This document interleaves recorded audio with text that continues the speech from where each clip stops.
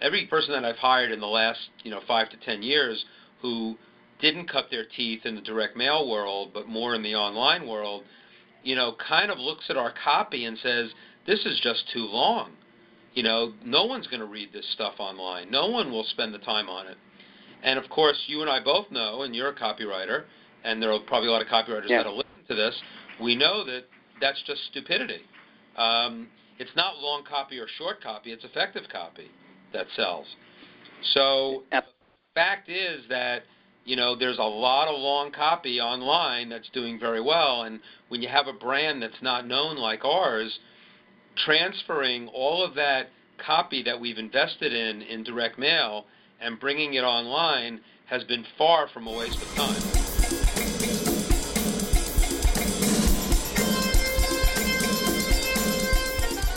Welcome to another Live with Roy interview where you can listen in absolutely free as I, Roy Furr, interview the world's leading experts on information marketing and publishing, internet marketing, copywriting, selling, business success, and a whole lot more.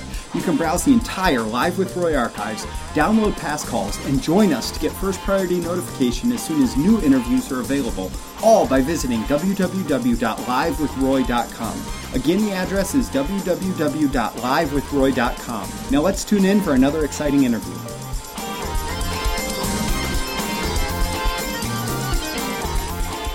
Hello, and welcome to another Live with Roy interview. I'm Roy Furr, as you know, and today's guest is quite exciting to me because he is the consummate industry insider in direct marketing. He's been involved in the growth of one of the largest direct marketing companies. You're going to recognize their name immediately, and they're a newsletter and a book publisher. Grew the business up beyond the 9-figure mark, serving some of the largest consumer markets out there, and all of it is based on their skill as direct marketers. They are a direct marketing company, and what you're going to get out of this interview, you're going to realize that my guest, he has just utter passion for learning the ins and outs of the industry and finding out what actually works and what doesn't by putting it to a marketplace test. And he's always looking for the best and the brightest talent to surround himself with in terms of folks who really understand the core direct marketing concepts. And I think from that background, he understands so much about direct marketing that you won't be able to help but be taken to another level in your understanding just in your short time listening to him today. Now, he's a big influencer in the industry beyond his company. He has he's pushed for change and best practices in the U.S. Postal Service, in multiple direct marketing educational groups.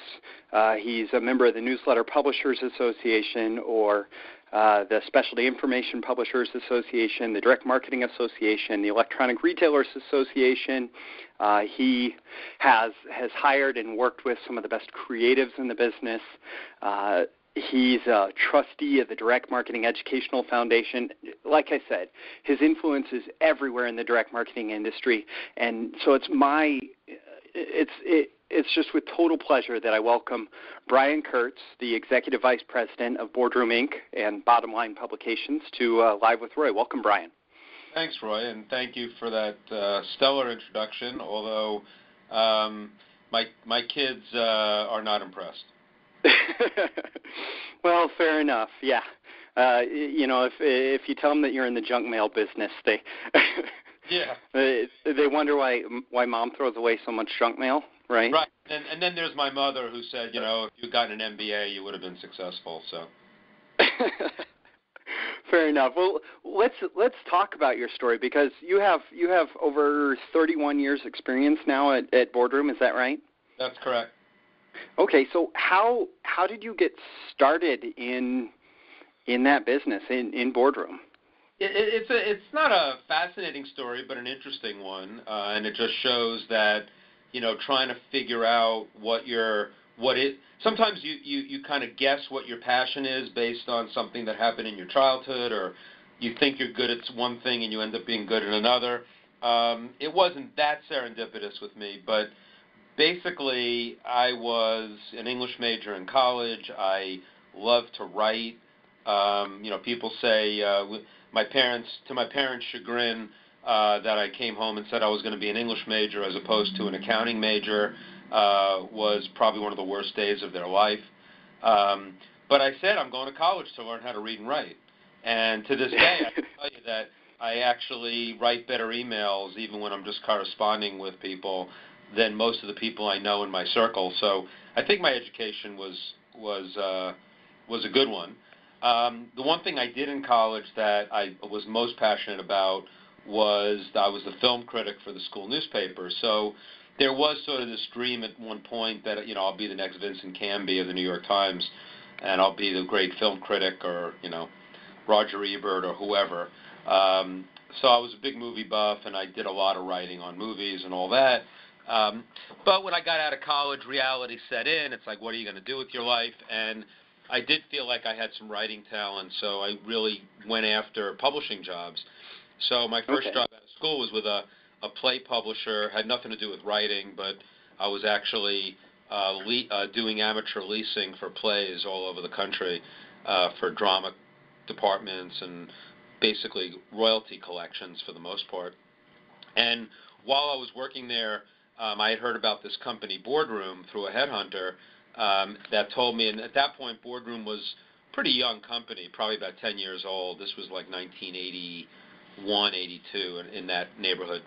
And the guy who was the headhunter had been supplying a lot of people for this guy, Marty Edelston, at Boardroom, and kept on saying to me, you're the kind of guy that he wants. He wants, a young guy who can write, who can put sentences together both verbally and on paper.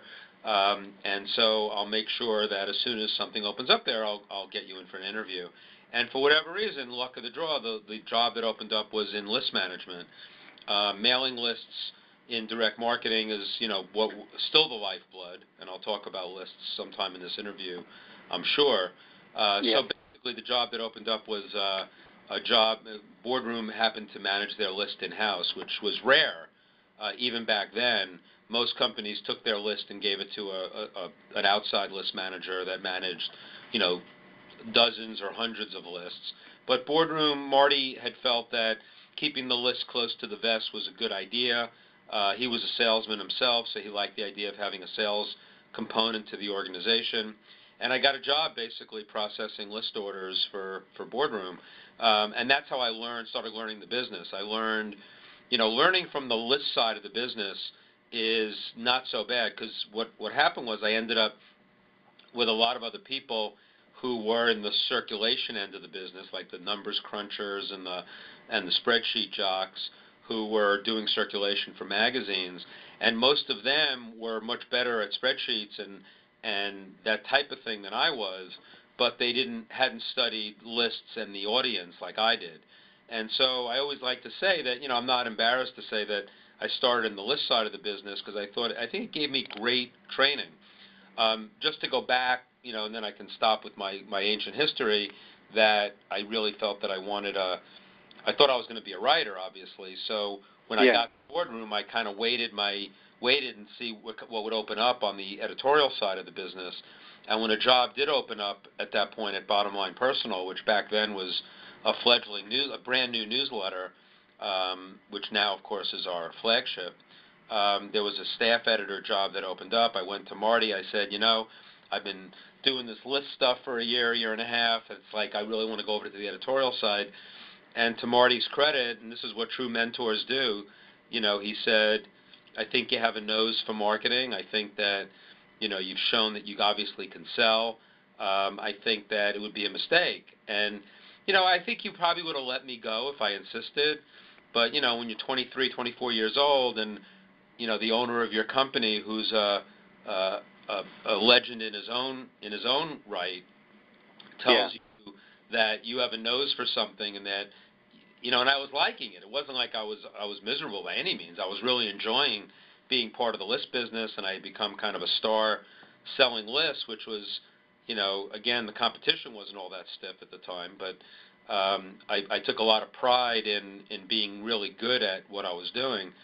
And at that moment was sort of like a big turning point because it kind of kept me on sort of a track toward direct marketing and sales as opposed to editorial. And I think it was the right move. And Marty not only saw my talent, but he also said, it's clear you have a passion for this.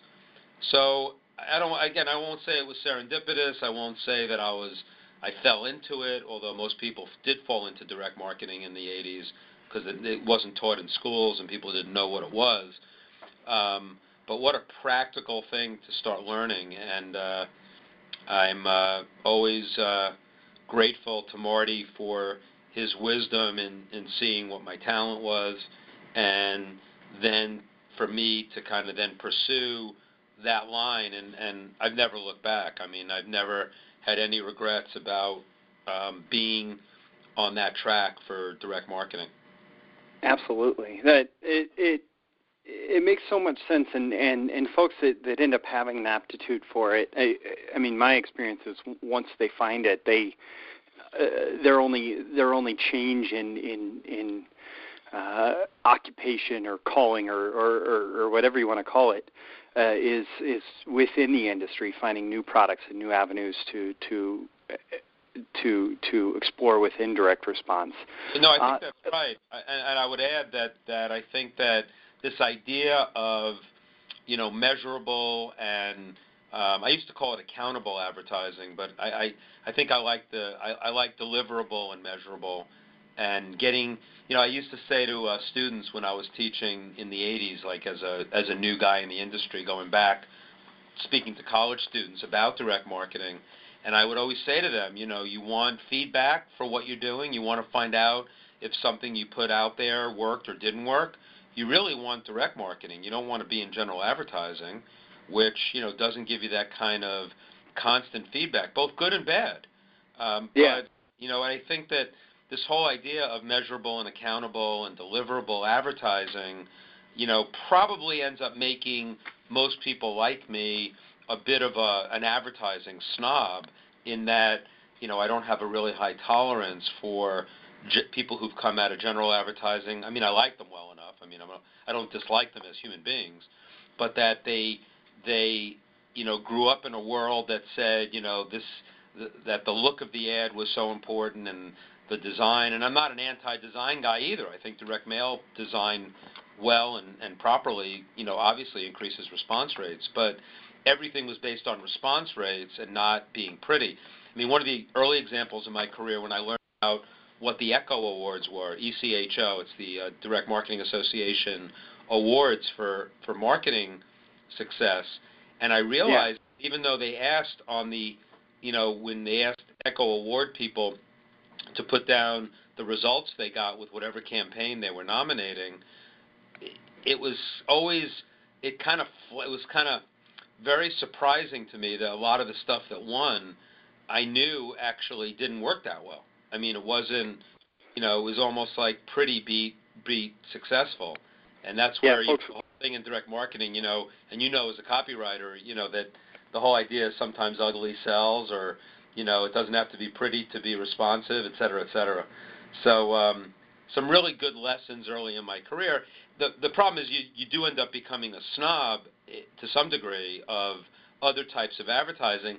And I will tell you, and we can get to this later if you want, that I'll call it my sticking up my nose at more general advertising versus direct marketing has actually not been all good for me as I've gotten into online advertising. I've had a real epiphany over the last couple of years that being a quote-unquote slave to direct marketing and, immediate return on investment and immediate measurable results is not consistent with a lot of online media, a lot of online, certainly social media, things that take a lot longer to figure out what the value is than some things in direct mail and print were in the 80s and 90s. So I can get into that. I think it's a really interesting thing. I think I mentioned that in my AWI presentation, which I think you attended. Yes. And I talked a little bit about how being a serial direct marketer has actually inhibited some of my growth. I'm getting past it now, and I'm kind of breaking through it. But I had to come to the realization that being a slave to every single direct marketing principle as it pertains to all new media was not the best way to be. And so that's been a really good learning experience for me. Absolutely. I think that that is a fascinating topic of conversation, and I absolutely want to get back to that because I consider myself one of the world's youngest direct marketing curmudgeons. and so, you know, but I'm not sure. I absolutely want to hear your experience on that. Now, before we get to that, I do want to talk a little bit more about your background in lists and how that informs your direct marketing approach, because a lot of folks get into direct marketing. Well, a lot of the folks that I know are into direct marketing either through copywriting, which tends to be the circles that I run in, or design. And there are very few people that get into it from the, you know, finding the market side, even though, you know, when you talk to real seasoned direct marketers, you know, the list that you're going to ends up being one of the most, if not the most, influential aspects in terms of generating response. So how did coming up in the list give in the list part of the business give you a completely different perspective than many people within the industry, and how has it helped you to really understand, you know, mailing lists and markets in the way that you do? Great question. So one of my mentors early in my career, I was lucky enough that he was a consultant to Boardroom, was a guy by the name of Dick Benson. Dick Benson wrote, at that time, what I considered to be one of the Bibles, not the Bible on direct marketing, but certainly the Bible on direct mail, which was called Secrets of Successful Direct Mail. And we actually reprinted it after his death in a Bottom Line Books, Boardroom Books edition, which I wrote one of the forwards for. So Dick was so important to me. And he has these 31 rules of thumb, and one of his rules of thumb was always that no one spends enough time on lists. And so, you know, I was sort of a different animal to him. I always used to say he liked the women a lot in terms of his clients more than the men. He was just that kind of guy. And so I always used to say that I would have been Dick Benson's favorite client had I been a woman. But I was certainly his favorite male client that I knew of anyway. And I think the reason why he liked me so much is that I came out of the list business, got into the marketing and circulation side of the business, which was his area. And, you know, I guess one of the highlights of my career was sometime before he died, I was visiting with him, and I said, you know, you always say no one spends enough time on lists, and can I, in the future, use that in presentations, put a little asterisk, and say, this is from Dick Benson, but the asterisk would say, except Boardroom. And he said absolutely. So I had his verbal permission to do that. So let me talk about the specifics of that. So the fact is that, you know, he inspired me, as did Marty, to come up with a system to select mailing lists that was so different than any other mailer I knew. I mean, most mailers would go to a list broker, they'd give them a bunch of lists, and they would test a bunch of them. And the broker would talk about the segmentation, they talk about certain things. But the thing that I learned early on is that and there were some people back then still talking about this, but not everybody, that how a name gets onto a file based on the promotion that got them changes the type of name it is. For example, and you can relate to this as a copywriter. So if I was out there looking for lists and my control package was a number 10 package with all these different, you know, teasers and fascinations on the outer envelope, lo and behold, other lists of publications that use number 10 envelopes with that similar approach ended up being really good lists, even if the demographics were a little bit off, or if it was not the subject matter that was the same as mine. Like the type of the promotion became one of the ways that the list ended up being created. And learning very early on that there were maybe no unique names, but that there were only unique lists was such an important concept to understand. And it went on later on in the 90s where we got into magalogs and tabloid packages, and lo and behold, the best lists were people who used those formats in their direct mail and got names that way, as opposed to people who used double postcards for similar kind of offers. So I started seeing this relationship between promotion and list being so intertwined that I realized that the copywriters, and let me speak to your world, that the copywriters that I most wanted to work with were the ones that kept on asking about all of the lists that we used and what audiences we went after and what the control packages were for those list owners whose lists we were using, those mailers, so to speak. And so the idea that the list creation was so much a part of the whole marketing mix was a phenomenal thing for me to come from. And I said there were other people that I wasn't unique. I mean, I wasn't the only person that looked at it this way, but I was definitely in a minority. And what I'm seeing now, take it fast forward to the present, well, and also with lists, let me just say one other thing, the ability, the segmentation that I learned and understanding, I'm not a statistician and I'm terrible in math, but I understood the whole concept of regression modeling, and that if I mail to a large list and I take a sample of that list, mail it, get responses, and then analyze those responders with certain characteristics that I can then attach to the bigger universe at large, that was the best way to select mailing lists.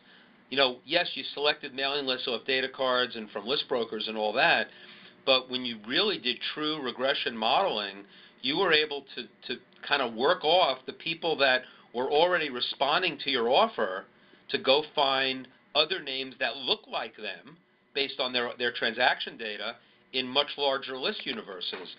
And frankly, the online community is just I think, more at the beginning of this than in the middle of it. I mean, there is a lot more segmentation available today online than there was when I started doing online marketing.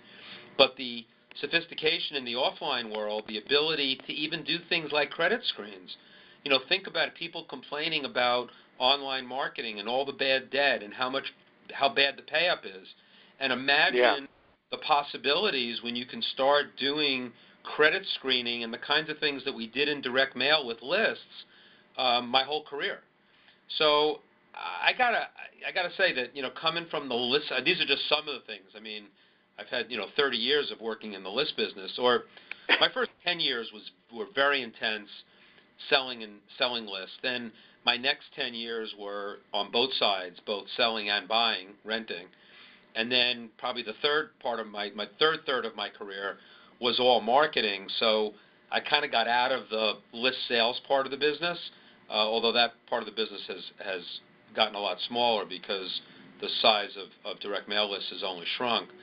But these are just some of the examples of what I was able to learn as sort of a list expert going into the larger marketing, whether it's in the creative, whether it's in offers. Dick Benson saying to me circa 1987, no one spends enough time on lists, was sort of a challenge to me that said, well, except Boardroom. And so I just love being out of the list business, and I'm not embarrassed about it. I'm not ashamed of it, because the list business was always kind of a little bit of a bowels of the business. I will tell you, though, in the early 80s, it was a boom time, and when you went to the direct marketing conferences and got on the plane, it seemed like all the mailers were sitting in coach and all the list brokers were sitting in first class. But that's interesting insight. So So coming, I mean, Boardroom has such a broad background in direct mail, and you even admit freely, including in that AWAI presentation, you've been slow to adopt new media, and I'd like to look at that from two sides. First off, well, the first side is why have you continued to be so reliant on direct mail, and then the back side, the second side of that is what lessons are you learning from new media as far as the application of the classic direct mail principles, and then also what you were talking about before, how your perception of immediate response has changed as you've looked at these new media. So let's start with the direct mail side. Why does Boardroom continue to do so much direct mail, and why did it remain such a large part of your business even with all the new opportunities online? Again, very good question. I think it's clearly not an either or. I think when I made that speech at AWAI and talked about the importance of multi-channel marketing, it's not just a buzzword. It's the truth. I mean, I think that all boats rise, and I think I even gave an example in that speech of a situation where we had a book that had started not working in direct mail. We were able to launch it as an infomercial on TV. Then from the TV, we were able to write new copy for direct mail, and the direct mail was revived. And then from both of those, I was able to advertise online because of the amount of media I was spending in both TV and direct mail. So, when all things are cooking on all cylinders, it's really kind of cool, the idea of all boats rising with multi-channel. Specifically to direct mail, though, a good friend of mine in the industry who I grew up with, who's well known now in the digital world as well, his name is Chris Paradise. And Chris and I started, he was a list broker. I was basically selling to him as a manager, but we became really close friends. And he has a quote that I love using, which is, "Nothing scales like direct mail." And that is still true today. When I tell online marketers that if you do direct mail right, even today, with the high cost, one of the things that, works against you with direct mail right now is, postage kept going up with no increase in response. No matter what the U.S. Postal Service tells you, when they charge more postage, they don't get you higher response rates. So it goes right to the bottom line in terms of costs. And so it just makes you even more, diligent about the creative and about all the other aspects to make sure that you get the response rate, to go with formats that get the highest response rate. But even, with all these rising costs and, universes of lists going down because people have abandoned direct mail because of those costs, we still have direct mail campaigns that do, on a bill me offer, so a trial offer, that do as high as a 5% response rate. And that's without a sweepstakes, that's without, any kind of, huge incentives except that it's a free trial offer. And then of that 5% response rate, because of all the segmentation you can do and all the credit screening you can do, you could get 60 to even 80% pay up on that. So net, you can still end up, maybe you won't get 4% net, but you could get 3.5% net response, cash, and go to an online marketer and ask them when they get 3.5 to 5% response rates, and the answer to that question is never. So absolutely. So yes, online has lower costs. So you can live with a 0.0003 response rate, depending on your price point, depending on if it's a two-step, depending on your sales funnel.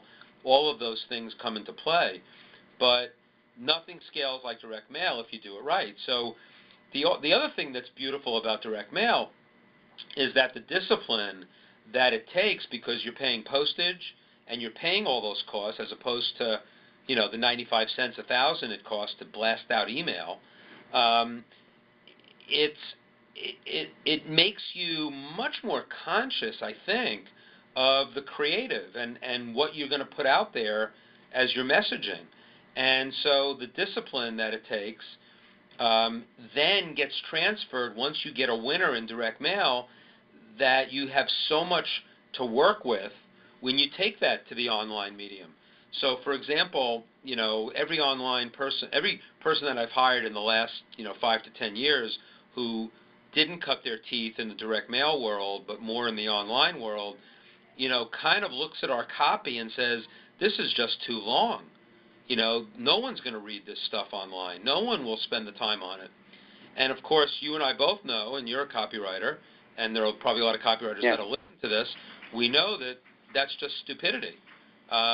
It's not long copy or short copy. It's effective copy that sells.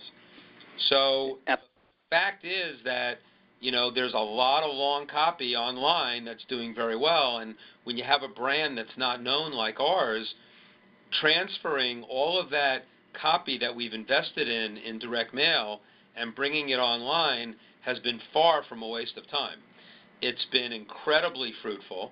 It's been, the tough part is knowing where to cut, because a lot of times you can go shorter online. You don't have to go, if you have a 20-page magalog in direct mail, you probably don't have to have the equivalent of a 20-page scroll in an online promotion. But if you're going to do a 13-page or an 8-page, what 8 pages do you choose when you know that in direct mail, those 20 pages were the meticulous work of one of the best copywriters in the country? So why direct mail? I mean, direct mail scales. Direct mail gives you the opportunity to strut your stuff in terms of best creative, best offer, best everything. And another thing is that even if you do everything right and you still don't do well, whatever you invest in direct mail, you're going to get a lot of your investment back no matter what. I mean, that's very unlike TV, where you do an infomercial, you spend a couple $100,000, you go on the air, you only spend maybe $20,000 in media to test it, and within one weekend whether you have a loser or a winner, and you're not getting anything back on that $200,000 investment. In direct mail, because of the ability to test, the ability to single variable test, which is incredible, much tougher to do single variable testing online because you don't get critical mass in terms of responses and response rates. In direct mail, when you're working on 4 and 5% response rates, you're going to get enough critical mass to do real testing that's statistically significant to prove the best offer, to prove the best creative, to prove the best single variables that you're testing. And so now you've got, proven stuff, and even if it doesn't work, you spend $200,000 to launch a book in direct mail, you're going to get $100,000 back no matter what. Even if your response rates are very poor relative to expectations, that's you're still getting a good amount back. Exactly, and then you've done all these other tests so that when you go back out, you'll be able to get your investment back because you're only going to test the things that work. So the ability, the thing that I've noticed, and I mentioned this in my speech as well, that, I wonder sometimes if online, and I understand it because you're kind of testing on the fly, you're doing things quickly and making decisions quickly, which is a great thing about online testing. The downside is that you're testing without true statistical significance. So again, I'm not a statistician, but I know that saying that this creative got 12 orders and this other creative got 8 on a $50 product is not statistical significance. And so, the ability to do direct mail where you can test cells of 25,000 names, you can get, Dick Benson's rule of thumb is that you want 100 paid orders at least to compare, at one panel to another. So I think I've given you a lot of reasons why still direct mail. The problem is that the investment in direct mail is pretty high. You got to know what you're doing, and list universes have shrunk because a lot of people are less expert in it and they've given up on it because of the high costs. So lists that used to generate a lot larger universes for us to mail aren't as readily available, and that's sort of frustrating. But response rates are still very, very good. I'd say that there's less clutter in the mailbox, so if you get into direct mail today, you probably have a little bit more attention in the mailbox than you might have even 5 years ago. And so if you do everything right, again, best creative, best list selection, best offers, best back-end marketing, all of that stuff, best billing and renewals, best, cross-sell, upsell, you've got a tremendous opportunity to basically kick ass. So yeah. that's why direct mail still. Now, the other part of your question was what? Well, it was how you're applying classic principles and what's different between all your direct mail experience and online. But before we go there, I actually had lunch yesterday with a gentleman who owns he owns multiple businesses, but he has two core businesses here in town, and one is one of the biggest printing and mailing shops in the state. And the other is one of the biggest website development firms in the state. And one of the things that we talked about at lunch was his experience, and he said he has tons of data to back this up, is exactly what you've been talking about with the integration of multiple media, that his clients who just want to do online are not doing nearly as well as his clients who are willing to bounce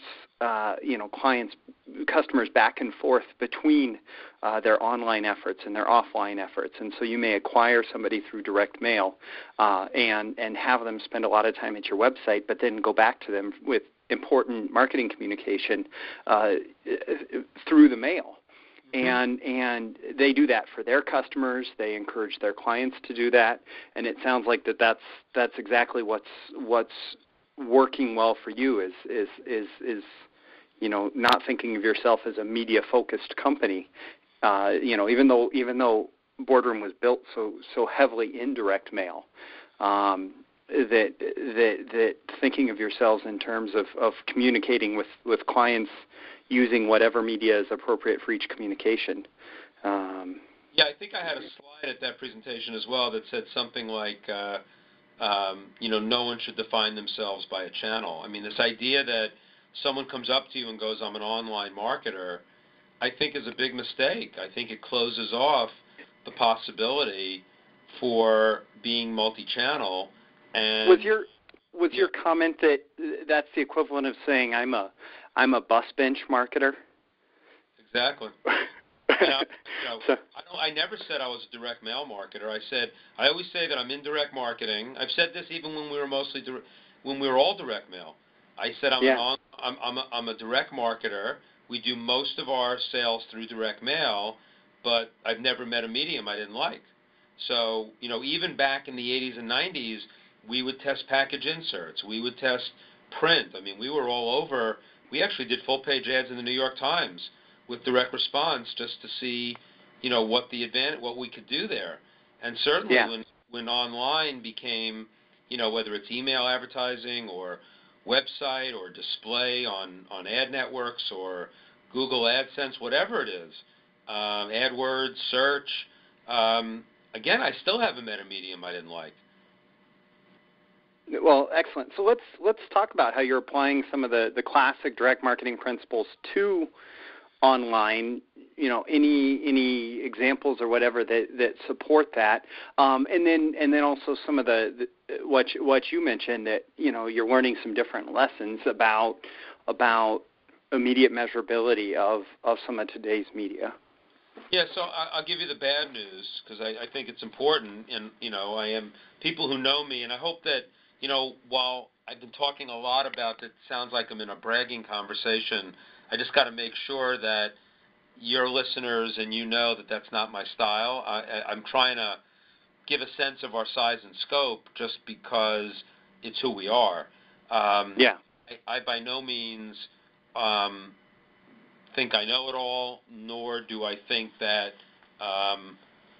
in fact, I think in my LinkedIn profile, I have something in there that says, where I'm at right now in my career is that, I'm learning by teaching. Like being able to teach the principles that I've been putting together for the last 30 years is kind of my ticket into a new world of marketing and marketers.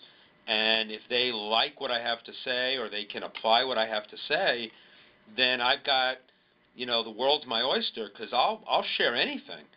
But, I want to learn from them because they're doing some stuff with technology and things that I didn't grow up with that I have a lot to learn. So the bad news is there's a quote that I used also, and I've been using it a lot lately, from a very wise guy, a wise person, not a wise guy, but a wise person that I know in the M&A world, merger and acquisition world. And he said to me, and I said, I got to use this quote. He didn't even think he was being as profound when he said it. But he said, the quote was something like, advertising opportunities are now infinite. And I think as a direct marketer who specialized in direct mail, not understanding that is an opportunity, is kind of a prescription for failure. Because in the direct mail world, while there were so many lists available and it felt like, we could do so many different things in so many different ways, it was very clear that the advertising opportunities were still finite.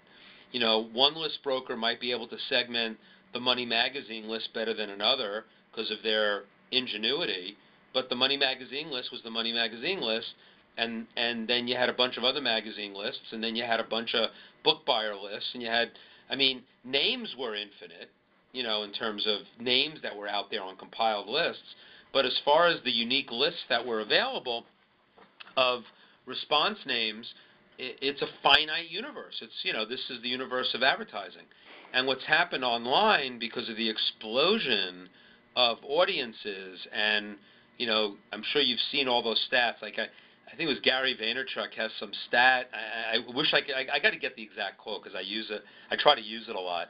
But it's the quote that talks about if you take all content from the beginning of time, and I don't know if that includes people who were doing Sanskrit in caves or inscribing on rocks, it's cavemen.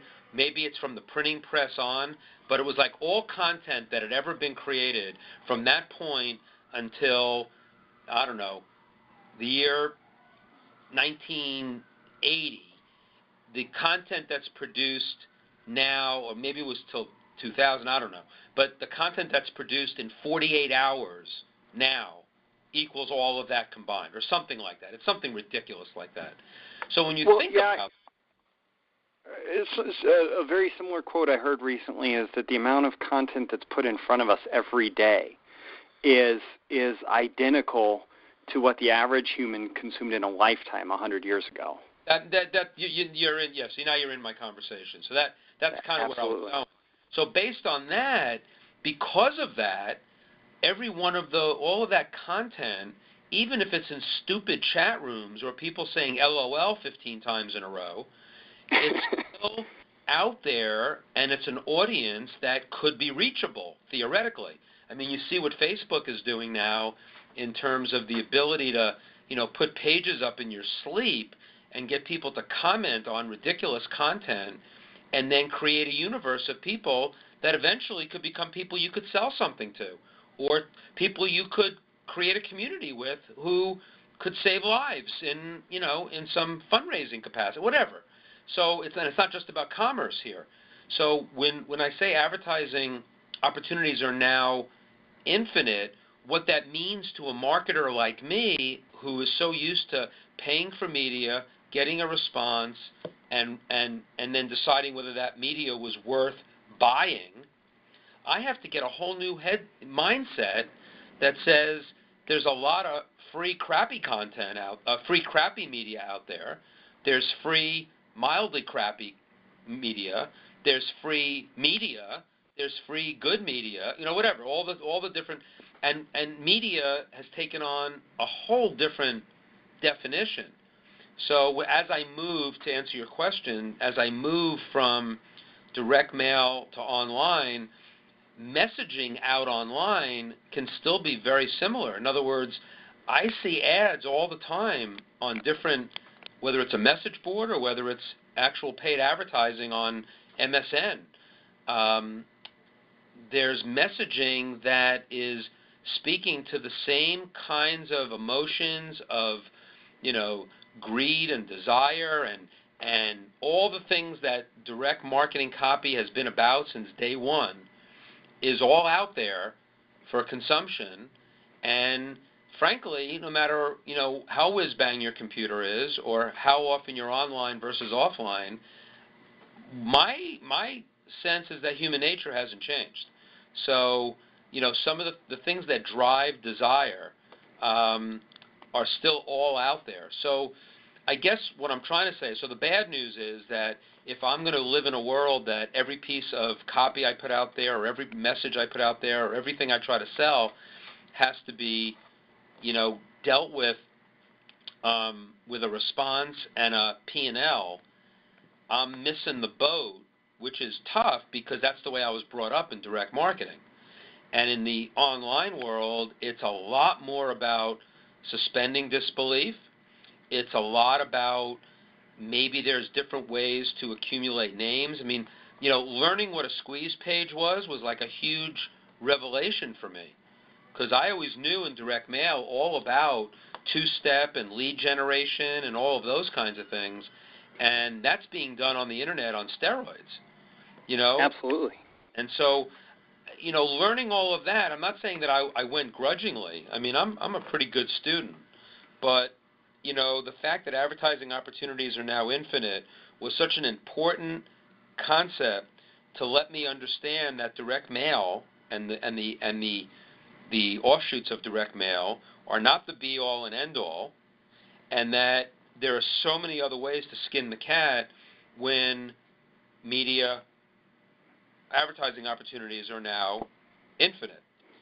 And so that's sort of let me drill down to something and I guess challenge you, with your 31 years experience starting as, in the direct mail list business, and now, having run infomercials and having done so much online advertising and really starting to understand how to think differently about some of these different media. If you were starting a direct response business today and looking to create a business that could grow on its own as quick as possible, where would you start in terms of marketing media used and something that could that you could then scale? So there's a couple of parts to that question. And scale is the big issue. So in the last few years, I've spent less time with traditional direct marketers and spent more of my time with people who unfortunately define themselves by a channel, by calling themselves online marketers. And so I have a lot more time with those folks. And so to answer your question, first of all, there's nobody that I know, including me, that would want to start a company today on either a print model and or direct mail model. I think that's a huge mistake because that's not where the world's going. That's not to say direct mail's dead or that print is dead, but it's clear to me that that's not a growth pattern. So to answer your question, it certainly has to be starting in areas where the media cost and the barrier to entry is a lot lower, which is clearly online. That doesn't mean you can slap anything up there and it's going to work. And what I found with the people that I've been hanging out with the last few years, who are almost all online all the time, the ones who are most successful really get it as far as trying to use principles that are not going to lead to one-hit wonders, that they're already thinking about direct marketing principle. I mean, look, Bob Stone's Successful Direct Marketing Methods, which is the Bible on direct marketing, right at the beginning of that book, it's like no mail order, I think it said no direct marketing business, but it might even said no direct mail business can survive without repeat business. And the guys that I hang out with understood that right from the start. So, this idea of creating funnels and cross-sell, upsell, and all that is, kind of part of the initial business plan. And, the idea that there are a lot of other people online who think that if they get a promotion for something that's a business, they're wrong. A promotion is not a business. And then again, I would say a product is not a business. Coming up with one product is not a business. That's the old infomercial business. The guy who invented the Snuggie also invented 80 other products that same year, 78 of which sucked. And so, you got to always think. So even if you're going to go one-hit wonder, you better have hundreds of one-hit wonders waiting in the wings, because you're going to have a list of buyers that you want to cross-sell, upsell. So that's something that the online folks understood. The other thing that they understood, and the reason to go back to your question about in a startup mode, right now I'm saddled in a company with overhead that's really high. Whether it's and it's our own doing, whether it's Stamford, Connecticut, whether it's having skilled editors, whether it's all the things that an offline print business came with. We're kind of stuck with some of that now. So being able to turn on a dime and being able to be completely nimble online is a lot tougher for a company that's established already, although we're working hard at it and we're doing a decent job. But I think the idea that if you're going to do a startup situation, to not be in a situation where you're working with very low overhead, outsourcing like crazy, not taking on much infrastructure, at least initially, is critical, because the scaling that you're going to get online isn't going to be that big right away unless you get lucky. The guys who understand how to do these online launches, sometimes they're able to do a $2 million launch right away, or they stumble into a business line where they've got 3 or 4 products lined up in a particular category. So to be able to do that and be able to completely have your business outsourced, and so the dream of working in your pajamas on Skype is so critical to getting into that startup mode. And so from my perspective, I call it pajama and Skype envy. It's like I wish that I could take every idea that I hear that I fall in love with, incorporate it into the business here, and be able to scale it quickly. Scaling for me is very different than scaling for the independent entrepreneur. And so it's all relative. When someone does a launch of a new product, an online affiliate launch, and does $250,000 in revenue and gets 100,000 names added to their list, that's a business. For me, and this is more a put down than it is a bragging. It's those kinds of numbers. It's not a drop in the bucket, but it's not a game changer for me. Yeah, because your business is so much larger and has such a big history, you need multiples of that. Exactly. Whereas the independent entrepreneur doesn't need to think in multiples of that. That can make the year for many folks. That's correct. So I don't know if I answered your question, but my answer about the scaling and about where do you start, I think if the entrepreneurs, the ones that I admire the most, are the ones who understand that, but they're also in the back of their mind at least have products 2, 3, 4, and 5 in mind. Should that launch work, or should that first thing work? Those are the applications of direct marketing that make and a lot of these online marketers don't even know that they're practicing something that was done in direct mail for years and years and years. But they're doing it, as I said, on steroids, and they're doing it with low-cost media, and hopefully they're doing it with world-class creative and delivering products that are good. There's a lot of people, absolutely. There's a lot of people that do this and they're evil too, and make a lot of money. Unfortunately, yeah. Well, there are 2 things I want to talk about, and we're down to about 5 minutes left. So the first one, just really quickly, you've seen probably as many direct mail test results and really paid attention to them, or direct marketing test results, I won't limit myself to media there, as anybody, and you are hiring the world's best, most expensive copywriters, designers, creatives. And of course, you don't know the results until the market speaks. But is there anything that you look for in every marketing communication from Boardroom, Bottom Line, before you're willing to send it out? Do you have a short checklist? Yeah, I mean, I'm not the creative director, and I don't aspire to be, nor do I see myself as anywhere near the copy. I don't have the copy intelligence that the copywriters that I work with do. But the things that, I mean, to me, I was having a conversation today with somebody who was showing me some online copy for a product. It was a kind of a supplement type product, and the premise, they had fallen in love with a premise, like a kind of a catchy phrase that had no benefit to me, that didn't real and that because the product has some complicated elements to it in terms of the makeup of the supplement and how it works. To me, I want to go right to people's core desires and needs. So when I read a headline, and headlines, of course, to answer your question, headlines are the most important, but what is the overriding selling proposition that gets under the skin of the prospect?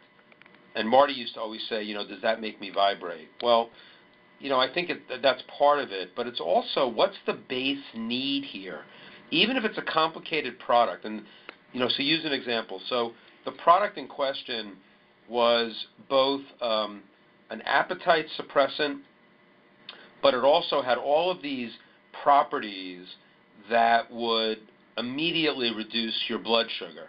And, of course, diabetes and prediabetes is an epidemic in this country. So yes.